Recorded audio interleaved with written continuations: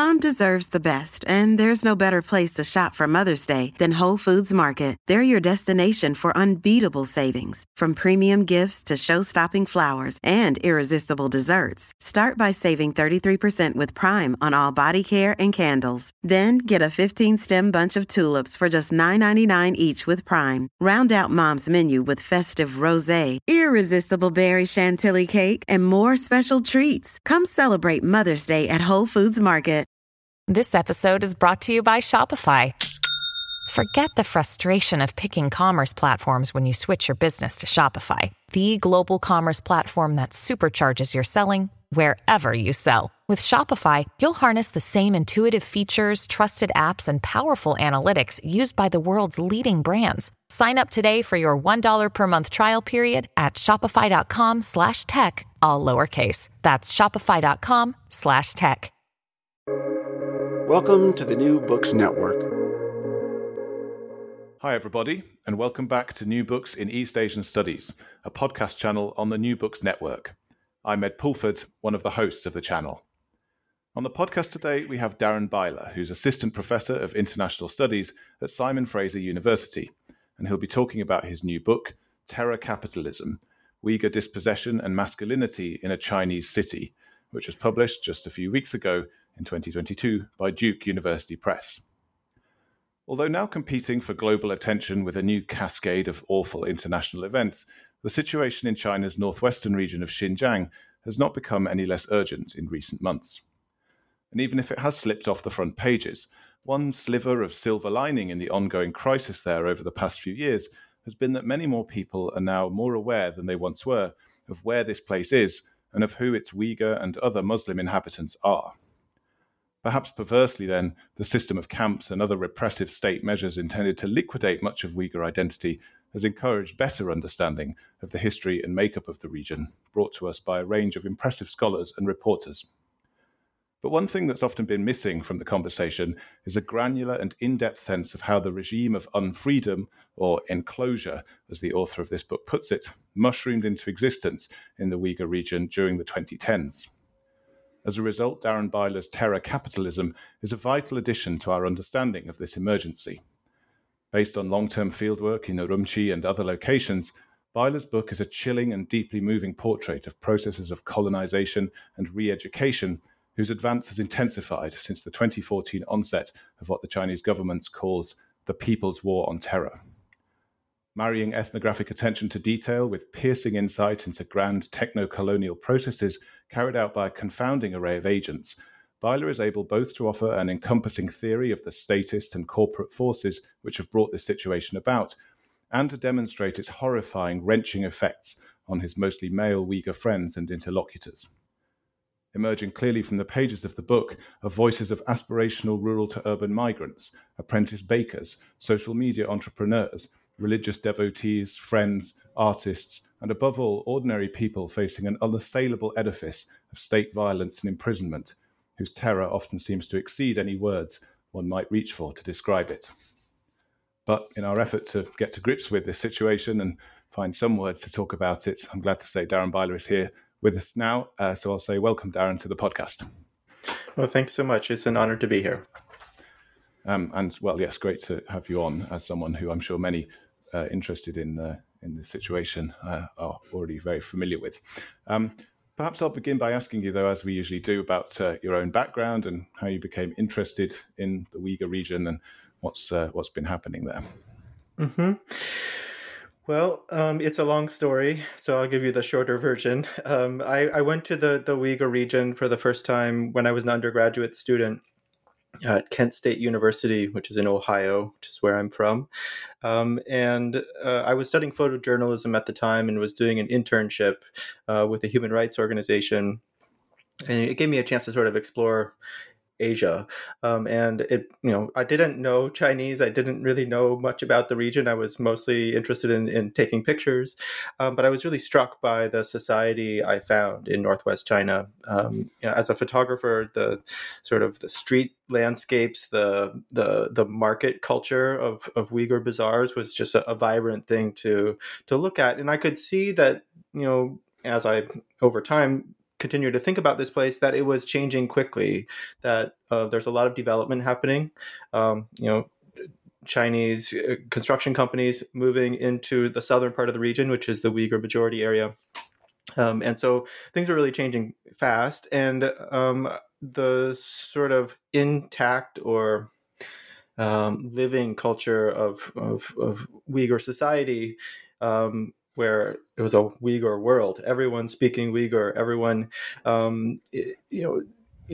living in a space that they claimed as their own, where there was a lot of autonomy. I could see that was being challenged and changed. It was a fragile space.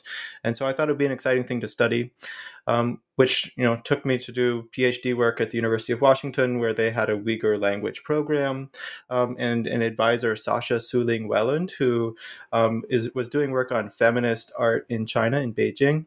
And I thought, one of the things I could study that wasn't too sensitive, because already back then Xinjiang was a sensitive topic, would be art production and knowledge production that Uyghurs were doing, a lot of it online.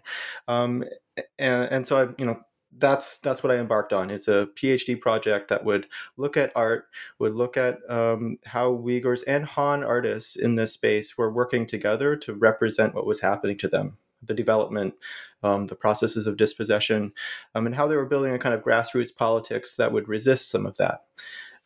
Over time, I saw the digital technology that was offering that space to these artists be used as a tool of surveillance, and I also saw the space for solidarity work of any kind of politics of resistance really be diminished, subtracted, taken away from these people, and so that. The circumstances on the ground sort of shifted the project to look more at state violence, and less at the potentials of art. Right. Well, there are some, I guess, residues, if that's the right word, or artifacts of that earlier period of research in this book too. And I guess, though, given that what you're dealing with is such a moving target, and I think the particular anthropological focus you have on the immediate present and on very granular events makes this all the more a remarkable work in many ways, because when things are changing so quickly, where do you put a stopper on? How do you represent that? How do you sort of bring it into some written form where a book is produced that is static and sort of says something about a situation which changes even as after the book appears. So I think it's a tremendous piece of work, both given your changing focus and the shifting targets of what you're discussing, and we'll be getting into a lot more of that. So I mean, how about the book itself? It's a drawing on your doctoral work, or how did it kind of come about? How does it relate to the work that you carried out as a graduate student? Mm-hmm. Well, a lot of it is based on my research as a doctoral student. I went to Xinjiang to really get my language foundation sort of up to where it needed to be to do research in 2011, which was 2 years after there was large-scale violence in Urumqi in 2009. And so already at that point, there was a lot of police presence. There was a lot of securitization. But the urban planners of Urumqi, the capital, were building an art district in the northern part of the city. And so I spent a lot of time there with mostly Han artists who were interested in representing what was happening to them. A lot of those folks were old Xinjiang people, and that's how they talked about themselves. There were people that had grown up in Xinjiang as part of the Bingtuan, which is the People's Construction and Production Corps, a sort of farmer militia group that was sent to northwest China, and beginning already in the 1950s. So anyway, those people identified as Xinjiang people, and they saw what was happening now with a lot of economic development and new migration from other parts of China as really leaving them behind in some ways, and also they were quite cognizant of how it was affecting Uyghur society. And so that space seemed to offer a site of critique of the system, and it was also an accessible space for me as a researcher to access. So in 2014 and 15, I went back and did another year and spent more time with those artists, but I was also then starting to work with Uyghurs. My Uyghur language was up to where it should be by then, and and I was living in a part of the city in the southern part where it was mostly around me Uyghur migrants.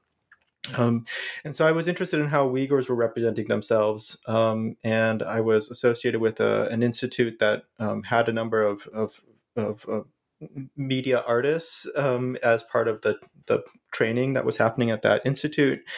And I was interested in how they were using WeChat to build these salons of literature and film, Uyghur film that they would post online, and then within the space of a week or two, 800,000 people across the Uyghur region would watch their films. And so it was like really significant kind of cultural production that was happening. But as I was hanging out with these people, they were telling me about how the police were coming into their homes, how they would check under their beds and in their closets for any unregistered people. And the police were doing that in my apartment as well. They were creating digital files for everyone. They had instituted a new passbook system called the Bien Min Ka, which is the convenient for the people card, which is basically a good citizen card that is specific to Xinjiang that people from rural areas have to get in order to leave their home county. And so it was forcing hundreds of thousands of Uyghurs in the city to leave, go back to their villages. And so that card and the police inspections became an important part of the story of how do you live despite really, really intensifying surveillance? And then, when I went back for the last time in 2018, I saw that many of the people I had interviewed and the spaces I had inhabited before were now completely changed. And, so many people had disappeared into this camp system. And I was learning about all of the different modes of digital surveillance that were being used at that point, which was scanning people's phones, biometric surveillance. I went through lots and lots of checkpoints during that visit to observe how the checkpoint system worked. And so basically I saw over time this space be overwhelmed by surveillance and technology, and how technology that seemed to promise something better for Uyghurs was now used as a tool to radically restrict and assess them, control them. Yeah, well, perhaps we will get onto that in a bit more detail in due course, because it's such a key dimension of the overall process, and what makes it such a distinctive, I guess, 21st century phenomenon in many ways. But yeah, we'll jump then into the kind of framing, I guess, overall of the project and the book, and how it sort of emerges terminologically really in your analysis, because I think this is key to our understanding. And if in beginning with terms and with theory, if you like, I think we approach head on some of the many difficulties which emerge in discussions of this issue, because certainly in cross-border discussions of this issue, the application of various key terminology to the situation ends up creating its own friction. So we'll begin with a topic you deal with in the preface to the book, and then also at greater length in the introduction, and this idea of capitalism as a framing. The first chapter is called, or the introduction is called, "What is Terror Capitalism?" So I guess I'll start by asking that kind of general open-ended question. Capitalism, it's something a lot of people are talking about. We've been hearing a lot about it. What is it that makes this project most germanely framed in terms of capitalism? Mm-hmm. Well, it's one way into the project. There's other ways of framing it, but I felt like it was an important way of approaching this situation, because it's what I observed during my fieldwork. It's me making sense of what I observed, how surveillance technology can become a growth industry, and how terrorism as a category can produce a population of people that stand outside of the law or outside of civil protections, and can be treated with sort of impunity. And as a site of investment as well. So, terror capitalism is a frontier of global capitalism, is how I'm thinking about it. It's similar to other new kinds of capitalisms. There's a proliferation of these terms, like surveillance capitalism, disaster capitalism, and it's also related to an older framing of capitalist frontier making, which is racialized capitalism or racial capital. So how does it fit into those things? Well, terror, if we think about terror as like a disaster, or a terror event as a disaster kind of event, and as counterterrorism as a way of preventing it, um, we see how it becomes a site of investment for the tech industry, and a way of accruing data. So, terror capitalism, as in terms of the way it's productive, is really in two senses. First, it's in the way that these tech companies. There's 1,400 tech firms now working in Xinjiang. Initially they were focused on breaking the autonomy of the Uyghur internet, because Uyghurs were using Uyghur language. But then it became more about control. And these firms are receiving state capital in the tune of, at least $10 billion US dollars, but over 100 billion when we think about infrastructure more generally that's been invested since 2017 in the region. And so they're getting capital, right? Then they're also getting access to state data, which is really important for tech firms, especially in artificial intelligence, to develop new technologies, new prediction products. And over time, they're also, the system is producing a new kind of laborer, an unfree worker who's being placed in factories associated with the camps, or even in addition to the camps.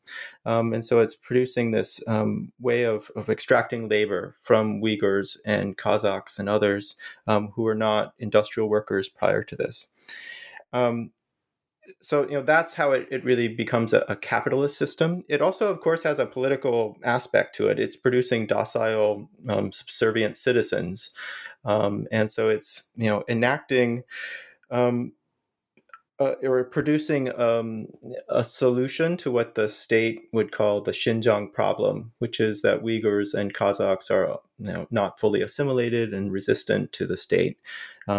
This system is meant to sort of break them and turn them. But I do want to also add one last thing, which is that the terror aspect of this is building on the discourse that comes out of the global war on terror. Which posits that Muslims, particularly Muslim men of military age, are potential terrorists, like kind of in general, that they're always already potential terrorists, and so it has a racializing effect, which is how we should think about this as related to racialized capitalism. So because Uyghurs are placed in this category of always suspicious, they are subject to continual assessment, and based on assessments of their digital history, they at times can be deemed untrustworthy for these low-level terrorism crimes, sent to the camps and put into the factories. So that's how I'm thinking about terror as related to a racialization of an ethnic difference. Mm-hmm, mm-hmm. Well, that's actually a very good link onto the next question I had, which is specifically related to this ethno-racial dynamic, as you very, I should say, adeptly kind of outline it. But obviously, when it comes to terms like this, when it comes to terms like colonialism as well, which is one which of course is absolutely inadmissible under any circumstances within the context that this is occurring inside China, there are certain hazards and pitfalls as well as certain benefits from using terms which apply kind of to perhaps Euro-American geographies, Euro-American cultural contexts, or Western, if we can use that too. How do you see the significance of the kind of non-Western setting and the use of these terms in this context as a sort of contribution, that as part of your overall sort of framing of these topics in the abstract? Mm-hmm. Well, when it comes to colonialism, I think we have to think about it as related to capitalism. So, colonialism, capitalism have throughout time, through the history of capitalism, been interlinked. They are, they co-construct each other, with colonialism acting as a kind of frontier space for capitalism. Sometimes colonialism starts with capitalism, with companies like the Hudson Bay Company going to places like Canada, where I'm at now, and then over time bringing with them, a military and civil administration to protect sort of the economic assets that have been built. So it sometimes works in that way. In the Xinjiang case, it's emerging out of a kind of out of an anti-imperialism, anti-colonialism. So the PRC was founded as anti-colonial, Western European imperialism. And so it's about national liberation is how the state framed this, and there is some liberatory aspects to the founding of the PRC, in the same way that there were some liberatory aspects to the founding of the Soviet Union, but it also brought with it increased control and occupation of non-Muslim people, of non-native people to this space, and that was the Bingtuan people that I've already mentioned. But also kind of the capture over time of the grassroots institutions. The liberatory aspects of these is that they preserved the language and they allowed Uyghur culture to continue to.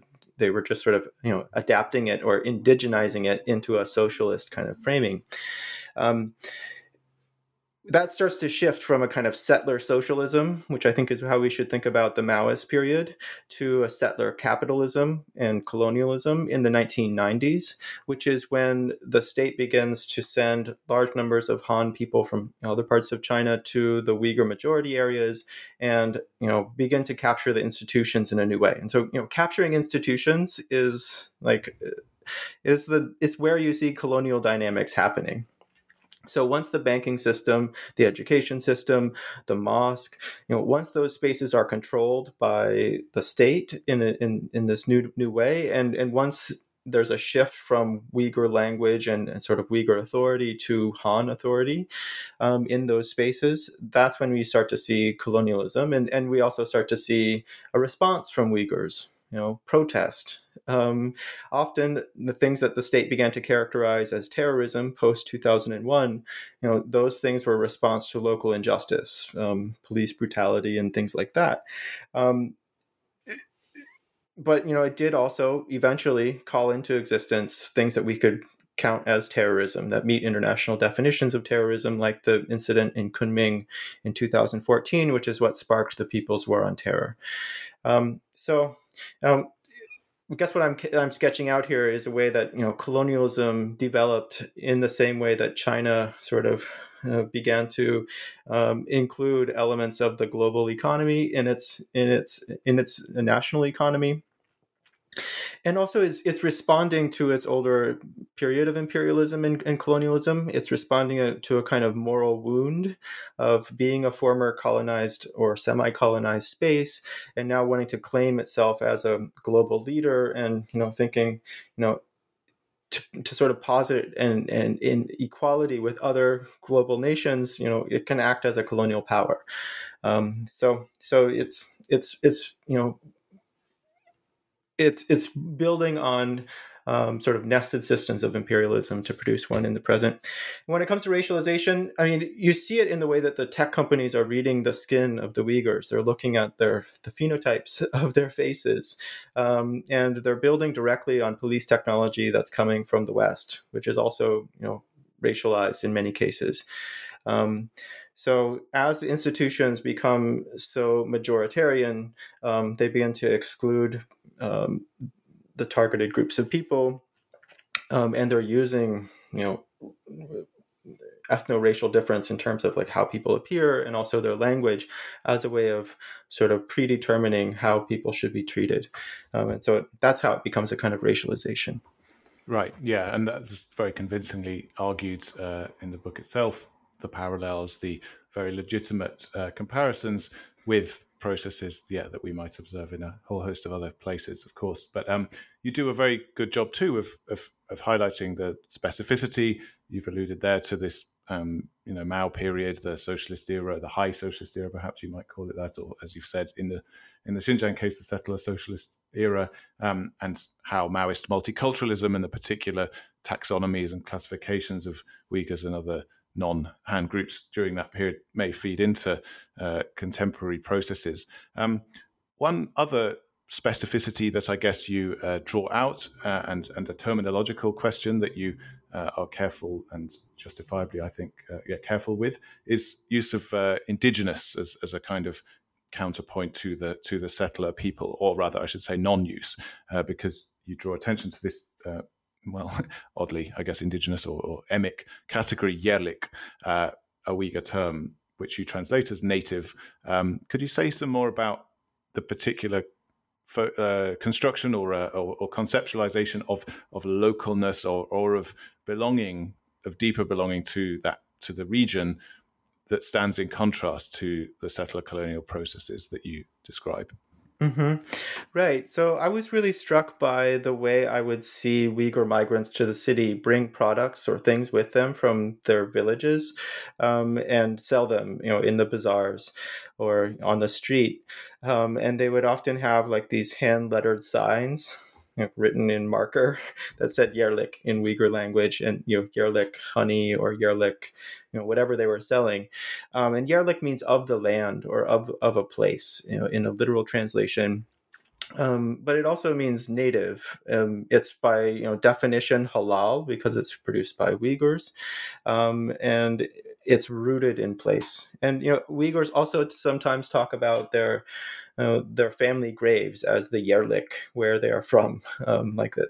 It's that closely tied to the land. So, for me, that was them claiming and enunciating, on the sign that they are a particular kind of identity, that they are indigenous in some way. Though because the discourse around indigeneity and colonization is so tightly controlled by the state, and people don't have access to sort of internationalist movements of decolonization in their daily discourse. It was them sort of developing a term on their own, and so I wanted to think about that term, Yerlik, and what kind of knowledge is being claimed, how traditions are brought into the future, into the present, through the knowledge that people learn in a local setting, and how it forms a kind of collective identity, across space. Like people have different kind of Yerlik traditions depending on where they're from, but they all see themselves as Yerlik. And so I wanted to really pay attention to that, and I treat that as them saying that they're native. At the same time, there's intellectuals in the Uyghur community, both in the region and more so in diaspora, who are resistant to the term indigenous because they see it as a backwardness, as a primitiveness, which is how the Chinese state also talks about indigeneity. There's a discourse of modernization and of bringing civilization to the Uyghurs that Uyghurs, at least some have internalized, and so there's an antipathy towards the framing of themselves as indigenous. Instead, they want to say, no, we're modern, we want to have our own state. And here I'm speaking about people in diaspora. And so I wanted to be careful in talking about indigeneity, and be clear that I'm referring to the way that I observed farmers, migrants talking about themselves, and claiming it from that position. So I wanted to say that they're proximate to other indigenous groups and how they claim their indigeneity. But it's a contested term. So it helps me to think with settler colonial theory, and also decolonization and critical indigenous studies, and to situate Uyghurs within that scholarship and that discourse. Right, and to, I guess, find a place in what is often a challenging situation where, in order to engage with decolonial thinking, whilst also doing justice to local context, you want to avoid importing paradigms from elsewhere, because that reproduces a strange kind of, I guess, epistemological colonial way of conceptualizing things. So I think it does that work very well. And then finally, I mean, in our fairly already, I guess, in-depth discussion of the setup of the whole book. But the one other term, I guess, that I wanted to come to, which is there, of course, in the title, is masculinity and gendering dynamics as part of this colonial capitalist process. So, could you say something about how gendering dynamics interact with racializing ones, and how that emerges or how it emerged in your own work, how it sort of, I guess, was part of your own subjectivity in the field? Mm-hmm. Yeah, I mean, yeah, what you just said is exactly part of the reason why I was moved in that direction. Is, I'm speaking from my own positionality as a male anthropologist, and following sort of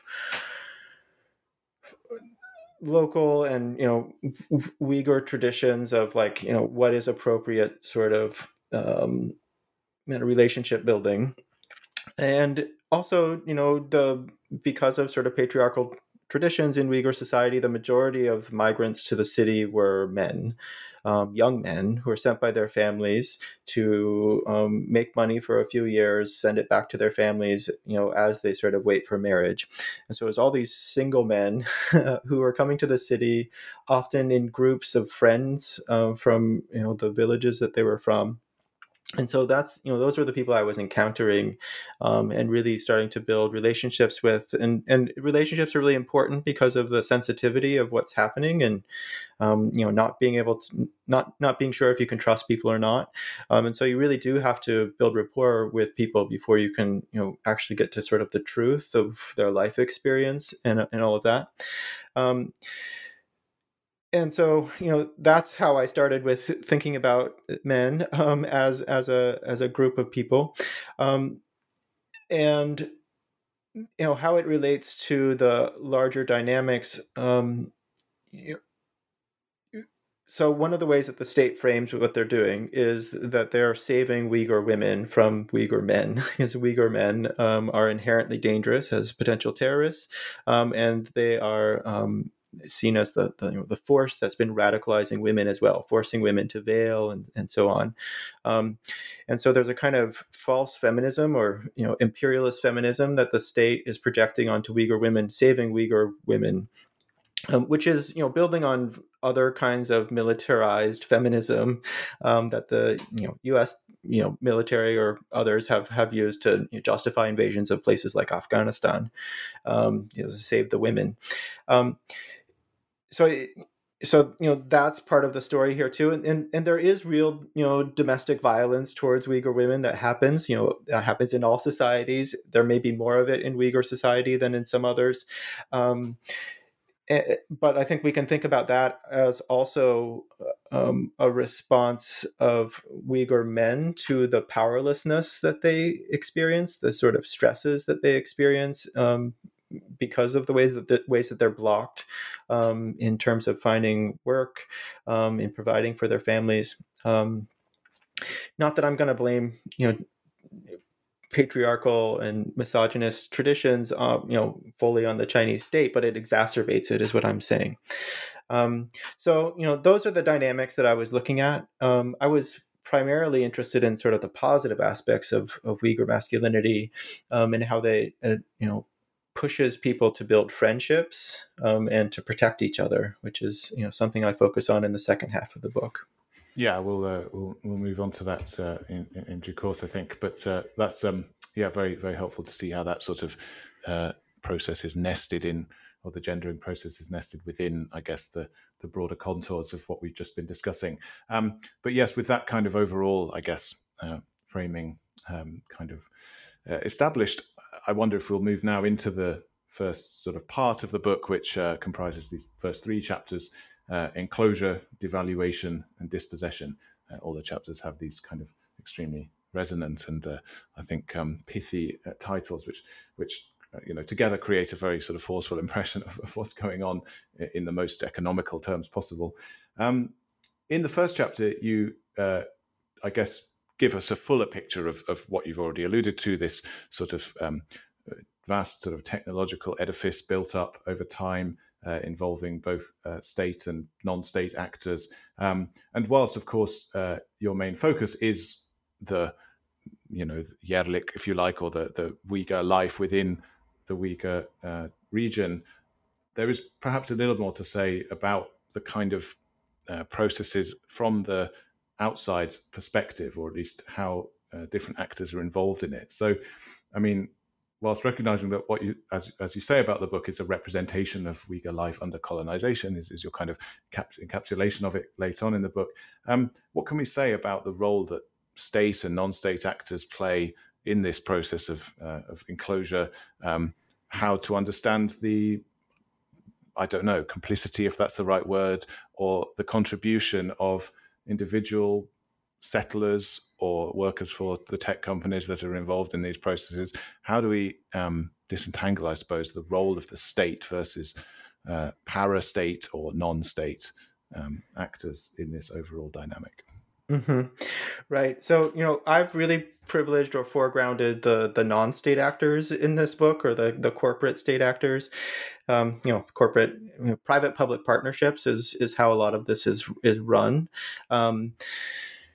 But there is, another story to tell, a biography to or series of them to, talk about, how Xi Jinping and Chen Quanguo and other key leaders made the decisions that they made, and mobilized, policy and state capital in certain directions. But for me, I was really thinking, when I was talking about digital enclosure, about the technology companies like Tencent, which owns WeChat, and all of the surveillance companies like Hikvision and Dahua, and the those that are building the algorithms, SenseTime and Mugvi and others, who are receiving millions, hundreds of millions of dollars. And are using that to rapidly prototype new technologies in this space. So it becomes a kind of incubator space for these technologists to rapidly develop new tech. Often, I draw on the work of David Yang, who's an economist at Harvard, who talks about how within 2 years, many of these startup companies would develop a commercial application out of the sort of state investment that they had received.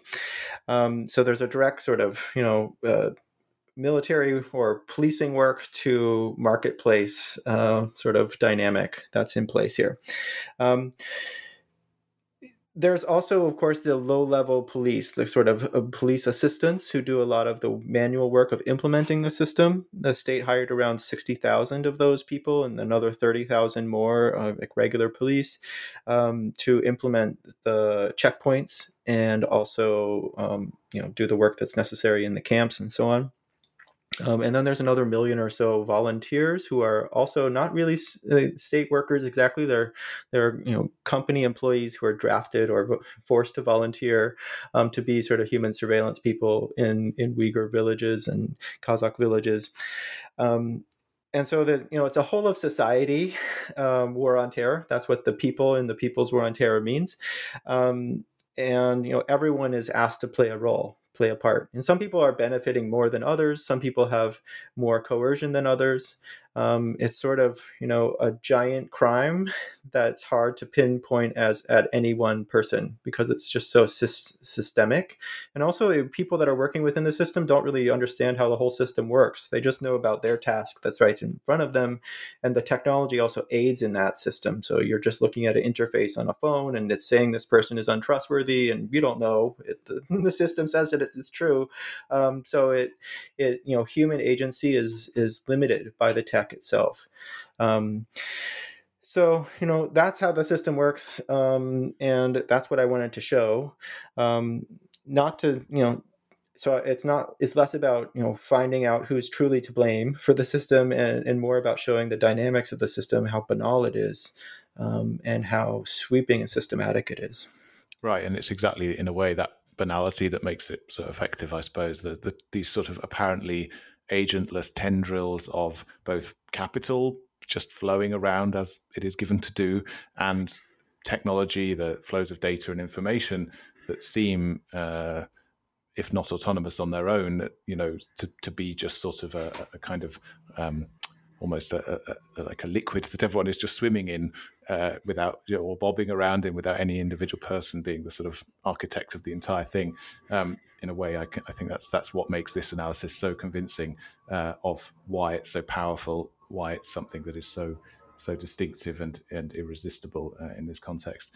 But moving on to, I guess, the more subjective experiences of that, these first 3 chapters deal in some detail and some real rich ethnographic detail with the experience of migrants to the city, their engagement with technologies that you've already mentioned, social media and so on, and the kind of, I guess, brief honeymoon of autonomy and creativity that encouraged, and also efforts by rural to urban migrants in Urumqi to build sort of lives and careers for themselves and sort of accrue social capital and make something out of their lives. So could you kind of give us a broader portrait of the kind of migrant experiences that you wanted to foreground here? I mean, I think it's your call. If you want to say more about the social media use that you already alluded to and the changes in that over time, or the kind of ways that people are, aspiring to a certain form of perhaps urban Uyghur existence that is devalued. What were you sort of trying to bring out most about those experiences? Mm-hmm. Right. So, the second chapter, which is about evaluation or devaluation, was me, I wanted that sort of towards the front of the book, because I wanted people to have an understanding of how different kinds of labor, different kinds of bodies are evaluated differently by this system. Both, the political and technical system. And so, Xinjiang is one space where Han migrant workers, people from places like Henan or Anhui, can really find state support for their migration. A lot of those migrants would say that they'd been to Shanghai or to Beijing before as workers and found that they weren't really welcome, or they had to really struggle to make it in those places. But they said in Xinjiang, the police are here to support us, and the cost of living is lower than Eastern China. And the income is not bad. It's easy to find work, and so they felt like they could really start their lives. So Xinjiang sort of promised them a new frontier, which is that's what Xinjiang means, that was available to them, and that they were supported in a different way there. And so I'm talking a lot about Chinese concept of suzhi, which is achieved quality or human capital, and how these migrants felt like they were achieving that to a certain degree in the Xinjiang space. And I'm thinking about how this compares to other kinds of capital accrual or suzhi in other places in China. And then at the same time, I'm thinking about how Uyghurs who are coming to the same city, to the same space, feel as though they're constantly blocked, and how that their labor is not being valued in the same way. How they're always on the run from the police, being forced to leave, and that the indigenous or Yarlik, the native work that they carry with them into the city, is not valued. And so that's just me sort of showing how this works. The next chapter, which is about dispossession, is focused on what happens in the village. So I'm actually going to the village. That's how the chapter starts, and really showing you how tight the policing is in those contexts, and how limited opportunities are for Uyghur villagers because of the dynamics that have happened over the last 2 decades there. And so the city promises a space of anonymity, and a space where they can make some money to find a better life. They're also being drawn into new kinds of cosmopolitanism by the technology, thinking about the broader Muslim world. They're watching Iranian films. They're reading about what's happening in Istanbul, about the Arab Spring, stuff like that. And they're also getting involved in piety networks, Islamic teaching groups, Quranic study groups on WeChat. And so it's presented to them as a way of finding a contemporaneity, a way of finding a future through technology and through migration to the city. But I show at the end of the chapter that that's also turns out to be a false promise. That it actually by claiming an individual sort of persona online, they're exposing themselves to the state, and they're also severing or distancing themselves from the community support that they might otherwise have in the countryside. So, it's talking about agency, but also processes of dispossession that are targeting that agency at the same time. And those come into focus, I think, very clearly in a number of areas where you very deftly line up sort of parallel or cognate notions within Uyghur linguistic and cultural space, and then within settler Chinese, Han Chinese sort of linguistic and cultural space. This Suzhi idea has its own counterpart in Uyghur with this notion of Sapa, right? And also a sort of quality or a sort of aspirational, achieved sort of, I don't know, urbane subjectivity or something, but one that is not actually equivalent because of a lot of the limiting structures. One is not actually available ultimately, and I think it's those parallels that you draw between processes which look quite similar, which look quite universally part of a bigger Chinese story across the last 20, 30 years that are very distinctive in this ethno-racialized colonial capitalist frontier context. I think that's something that's very effective about what you discuss. But moving on into the latter part of the book, you kind of break down a few more, I suppose, granular strategies or practices that emerge in this very, very constrained context. And we've alluded already to friendship and the role of masculinity within that. But could you say a bit more about the role of friendship here between male Uyghur migrants to the city? Is it best seen, for example, as a functionalist response? Are these tight, close-knit friendships best viewed as coping mechanisms primarily, or how to understand their role within the very difficult circumstances? Mm-hmm. Right. So, I mean, in some ways, they're amplified as a response to the situation that people find themselves in. So they are reactive, I suppose, to a certain extent. But the friendships that Uyghurs have come out of an older, native tradition of friendship in village settings. Uyghurs have so many different words for friend. It's something that, struck me as a Uyghur language learner. In some places like Hotan, people typically end their sentences with the word friend or adash at the end of it when they're speaking to a friend. It's just something that, is so emphasized in society. And some of that has to do with gender segregation that has a longer history in Uyghur society and has been amplified, I think, by the current situation. And so there's, homosocial relations are an important part of Uyghur culture, maybe more so than some other societies.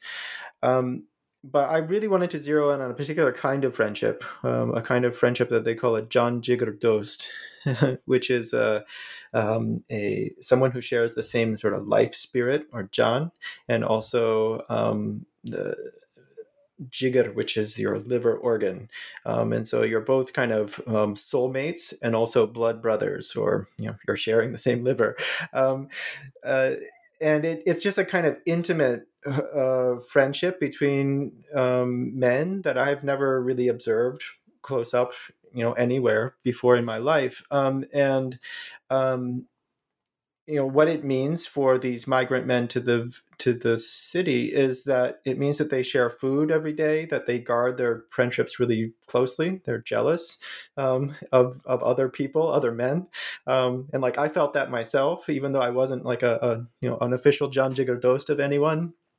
But I was close friends with a lot of different groups of men, and they didn't want to share me with other groups, and like they wanted me to meet with them, and if I didn't answer the phone when they called, like there was something wrong. There was just a lot of kind of intense intimacy in those friendships, and really what they were doing in the friendship space was telling stories about what had happened to them in the previous week or months, and they would often tell the same stories over and over again. It's a way of sort of narrating themselves as powerless people, but representing themselves as having a kind of authority or authorship of their own life story. Um, and one of the ways that I sort of explored those friendships and tried to think about them as a sort of structural or conceptual category of Uyghur life was to use a book, a novel by Perhat Dursun, which I co-translated with one of these friends. That is representing a singular man, Uyghur man, who comes to the city to try to find work and is always blocked. And this novel, is something that I talked about or read with a bunch of these young men. And it became a sort of an object that they could respond to, that sparked their own memories, their own ideas about what counts as a good life, why someone might be alienated, how friendship is so important to feeling as though you're a successful person. So, for me, like in the end, these friendships are a way of protecting each other, even as you're in a shared vulnerability. And as a way of staying alive. I mean, these young men would, or many of them were very depressed. They would talk about suicide and things like that, but how their friends would save them or keep them from committing suicide. So, for me, it was a lesson in what friendship means, and, how it can act as an anti-colonial strategy and relationship. So that's how I came to friendship, and it's one of the things I wanted to highlight as a way that Uyghurs respond. They live despite the circumstances that they find themselves in. Right, and those are circumstances in which, as you also elaborate in many other places, lots of other practices of Uyghur social reproduction, the kind of sustainability, viability of Uyghur society is destroyed, is fundamentally interrupted. The transmission of anything which, in however woolly a way we might refer to as culture, of language, of everything, is kind of interrupted. So, the kind of reproduction in this context, as you've said, of maybe older, long-standing traditions of friendship, but also in a very particular contemporary context, it's a very powerful story you tell, and one which also resonates, I think, with broader anthropological practice. You point out here that anthropology itself, can be reconceptualized in this sort of anti-colonial friendly way. And I think, what you said about the sort of strikingness of coming upon these very warm male friendships in the field. I mean, I think anyone coming from a sort of cold Anglo-Saxon Protestant type cultural context, not to be too self-confessional about it, is often struck at how turns out people are often very, very close in other cultural settings. So there is something broader about fieldwork among I guess perhaps Anglophone scholars to say there too. But in the final two chapters, you draw out further aspects of, I guess, everyday practices, kind of low-level efforts to eke out certain forms of existence, to carve out autonomous space within these extreme circumstances. And among other things, you zoom in on this early experience you had, or at least I'm imagining drawing on your initial work with photographers and artists and so on, by focusing on a Han Chinese settler photographer, one of these old Xinjiang people whose work documents life in the outskirts of Urumqi. And through that and the subsequent chapter, you bring out another pair of these terms, these sort of binary of the Mangliu, the kind of wandering, vagabond Chinese, Han Chinese figure that Chen Ye, the photographer, identifies himself with. And then by contrast, Musafir, this term used in Uyghur for a traveler or a sort of mobile person. So if it's possible to sort of draw together those chapters and what you say in them, could you kind of tell us what light that pair of ideas sheds on the divergent experiences of Han Chinese settler people in Xinjiang and Uyghur population, and I guess broadly what that says about whether there is any possibility at all for reconciliation, rapprochement, or solidarity, on any level, however improbable. Mm-hmm. Right. So, Chen Ye, this Han photographer, he grew up in a village just north of the city of Urumqi. And came to the city to study, to go to college, but then couldn't find a job, and so he became a photographer. And he also had a Buddhist practice. He's a really interesting guy. He lived at a monastery for a while. Anyway, he was really intrigued by what he was observing in the informal settlements around Urumqi, where Uyghur migrants would try to eke out a living, and so he started to document their lives and built relationships with those people, and really developed a kind of practice of a minor politics, which is what I call it, sort of drawing on the work of Xu Meishi and a few others.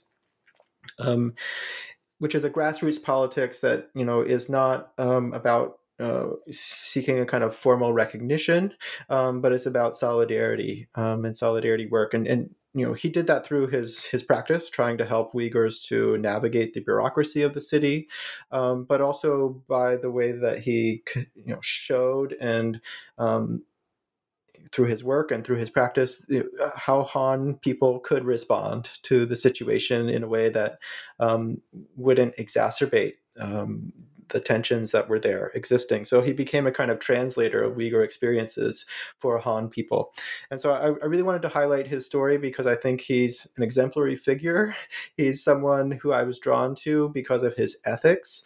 And I think he serves as a kind of model of the kind of solidarity that Han people can build and do build in this space. There's lots of Han people in Xinjiang and in China who are opposed to what the state is doing. And some of those people are the people that have leaked information about what's going on.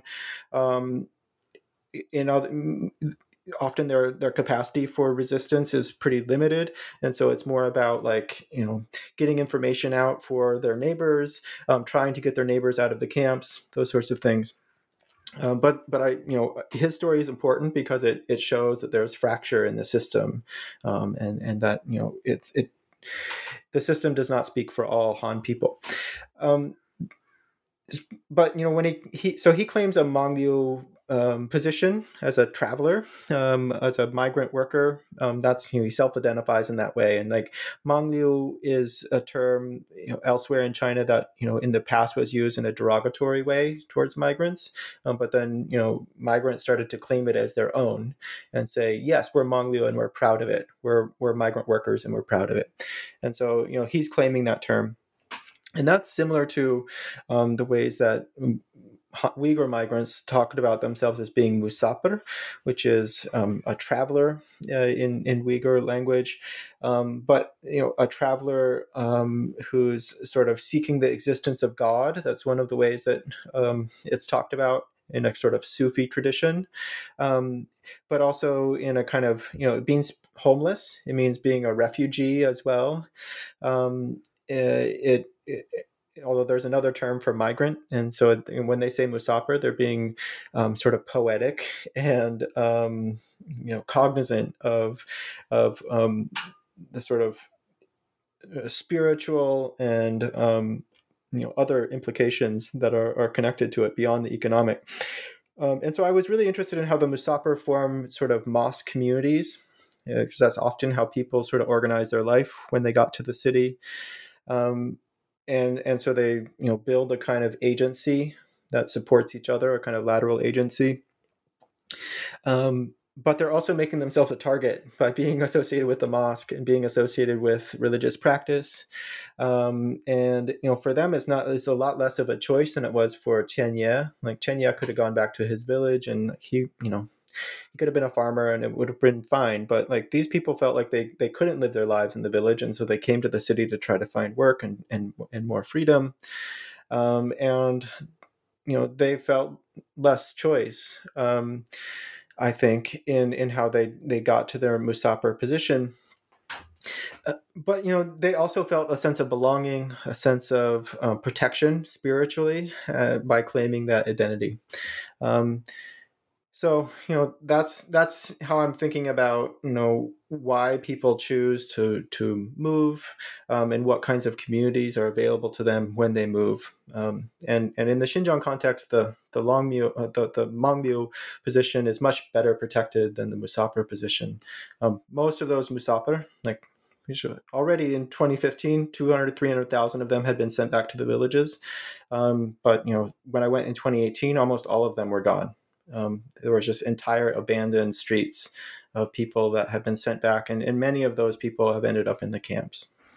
Right, and I mean, what you reveal there, I guess, as previously with this sort of hinge between Musafir versus Mangliu, is this notion that there are things that are to some extent translatable. The other thing that you point out in the final chapter, the family you focus on, is what's known as the family is known as what's known as a nail house in China, right? A Dingzihu, which is the kind of final resistant single household, kind of often surrounded by demolished other buildings and with kind of encroaching new apartment blocks. You see this in a lot of places, but what you highlight there with this kind of terminological hinge, I suppose, is the very distinctive, again, experience of some of those broader dynamics within a Uyghur context.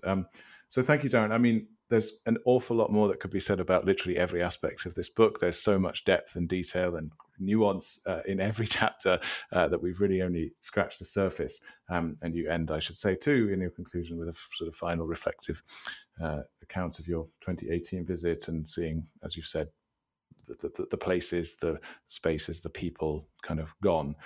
So it's a kind of damning, I guess, but moving final kind of coda there. Before we let you go, though, and thank you for appearing, I'll ask you what you're kind of working on next. You've already alluded to your translation of Per Hatursun's The Back Streets, which is, I believe, imminent. But what else are you working on currently? Mm-hmm. Yeah, so the Backstreets novel will be out from Columbia University Press in September. I have another book project that's looking more at state power and bureaucratic power more directly, less at economy, and more historical. That's thinking through the Mao period into the present. And it's really drawing a lot on police documents. So, part of what frames the first chapter, I had some access to this as I was writing, was the hundreds of thousands of internal police documents that were received by The Intercept and then given to me as an analyst to review. But there's just so much granular detail in these police documents that I felt like they really deserve a kind of book project. So I'll be doing that and also drawing on interviews with former detainees, people that have left the region since 2018 and are now in Kazakhstan and other places, to sort of piece together, how state power has been exercised and is being exercised in this space. That's a work in progress, and will probably be another year or two before we get anywhere closer to publication. I also have another project farther down the line that's focused on global China and infrastructure development in other places. So I want to think about how the tools of digital enclosure that were used in Xinjiang are being built in other places, and how they affect people differently there, and try to sort of trouble the idea of authoritarian technology transfer and ideology transfer, that do these technologies bring and produce exactly the same kind of dynamics that we see in Xinjiang? And the answer, of course, is no, but they do produce other dynamics. And so I'm going to go to Kuala Lumpur and look at the way a smart city, safe city system there is affecting stateless populations, which include Uyghurs, because there's a number of Uyghurs that live there, but also Rohingya folks who have fled from Myanmar. And so, that's another place where I can think in an adjacent space that is Muslim majority and is democratic in some ways, about these technologies and, how similar are they to the ways that they're being used in China? And how much do they just sort of replicate the sort of policing surveillance systems that we see in European and North American contexts? And how do people navigate those kinds of surveillance systems? So it's not an uplifting book or project, but I think it will give another sort of analytic for thinking about global China and thinking about the dynamics that I saw play out in Xinjiang. And there is more hope than what we see in Xinjiang in the Kuala Lumpur case. That's a relief to hear, I suppose. But anyway, both of those sound like fantastic complements and supplements and expansions of this existing book, and as if any gaps needed filling in what you've already worked on, which of which there are not many. I think those will do a terrific job. Darren Byler, though, thank you very much for joining us on the podcast today. It's been wonderful talking to you. Well, it's been my pleasure. Thanks so much for having me. Listeners, thank you too, as ever, for listening to New Books in East Asian Studies. It's a podcast on the New Books Network, and it will be back with you again very soon. Goodbye.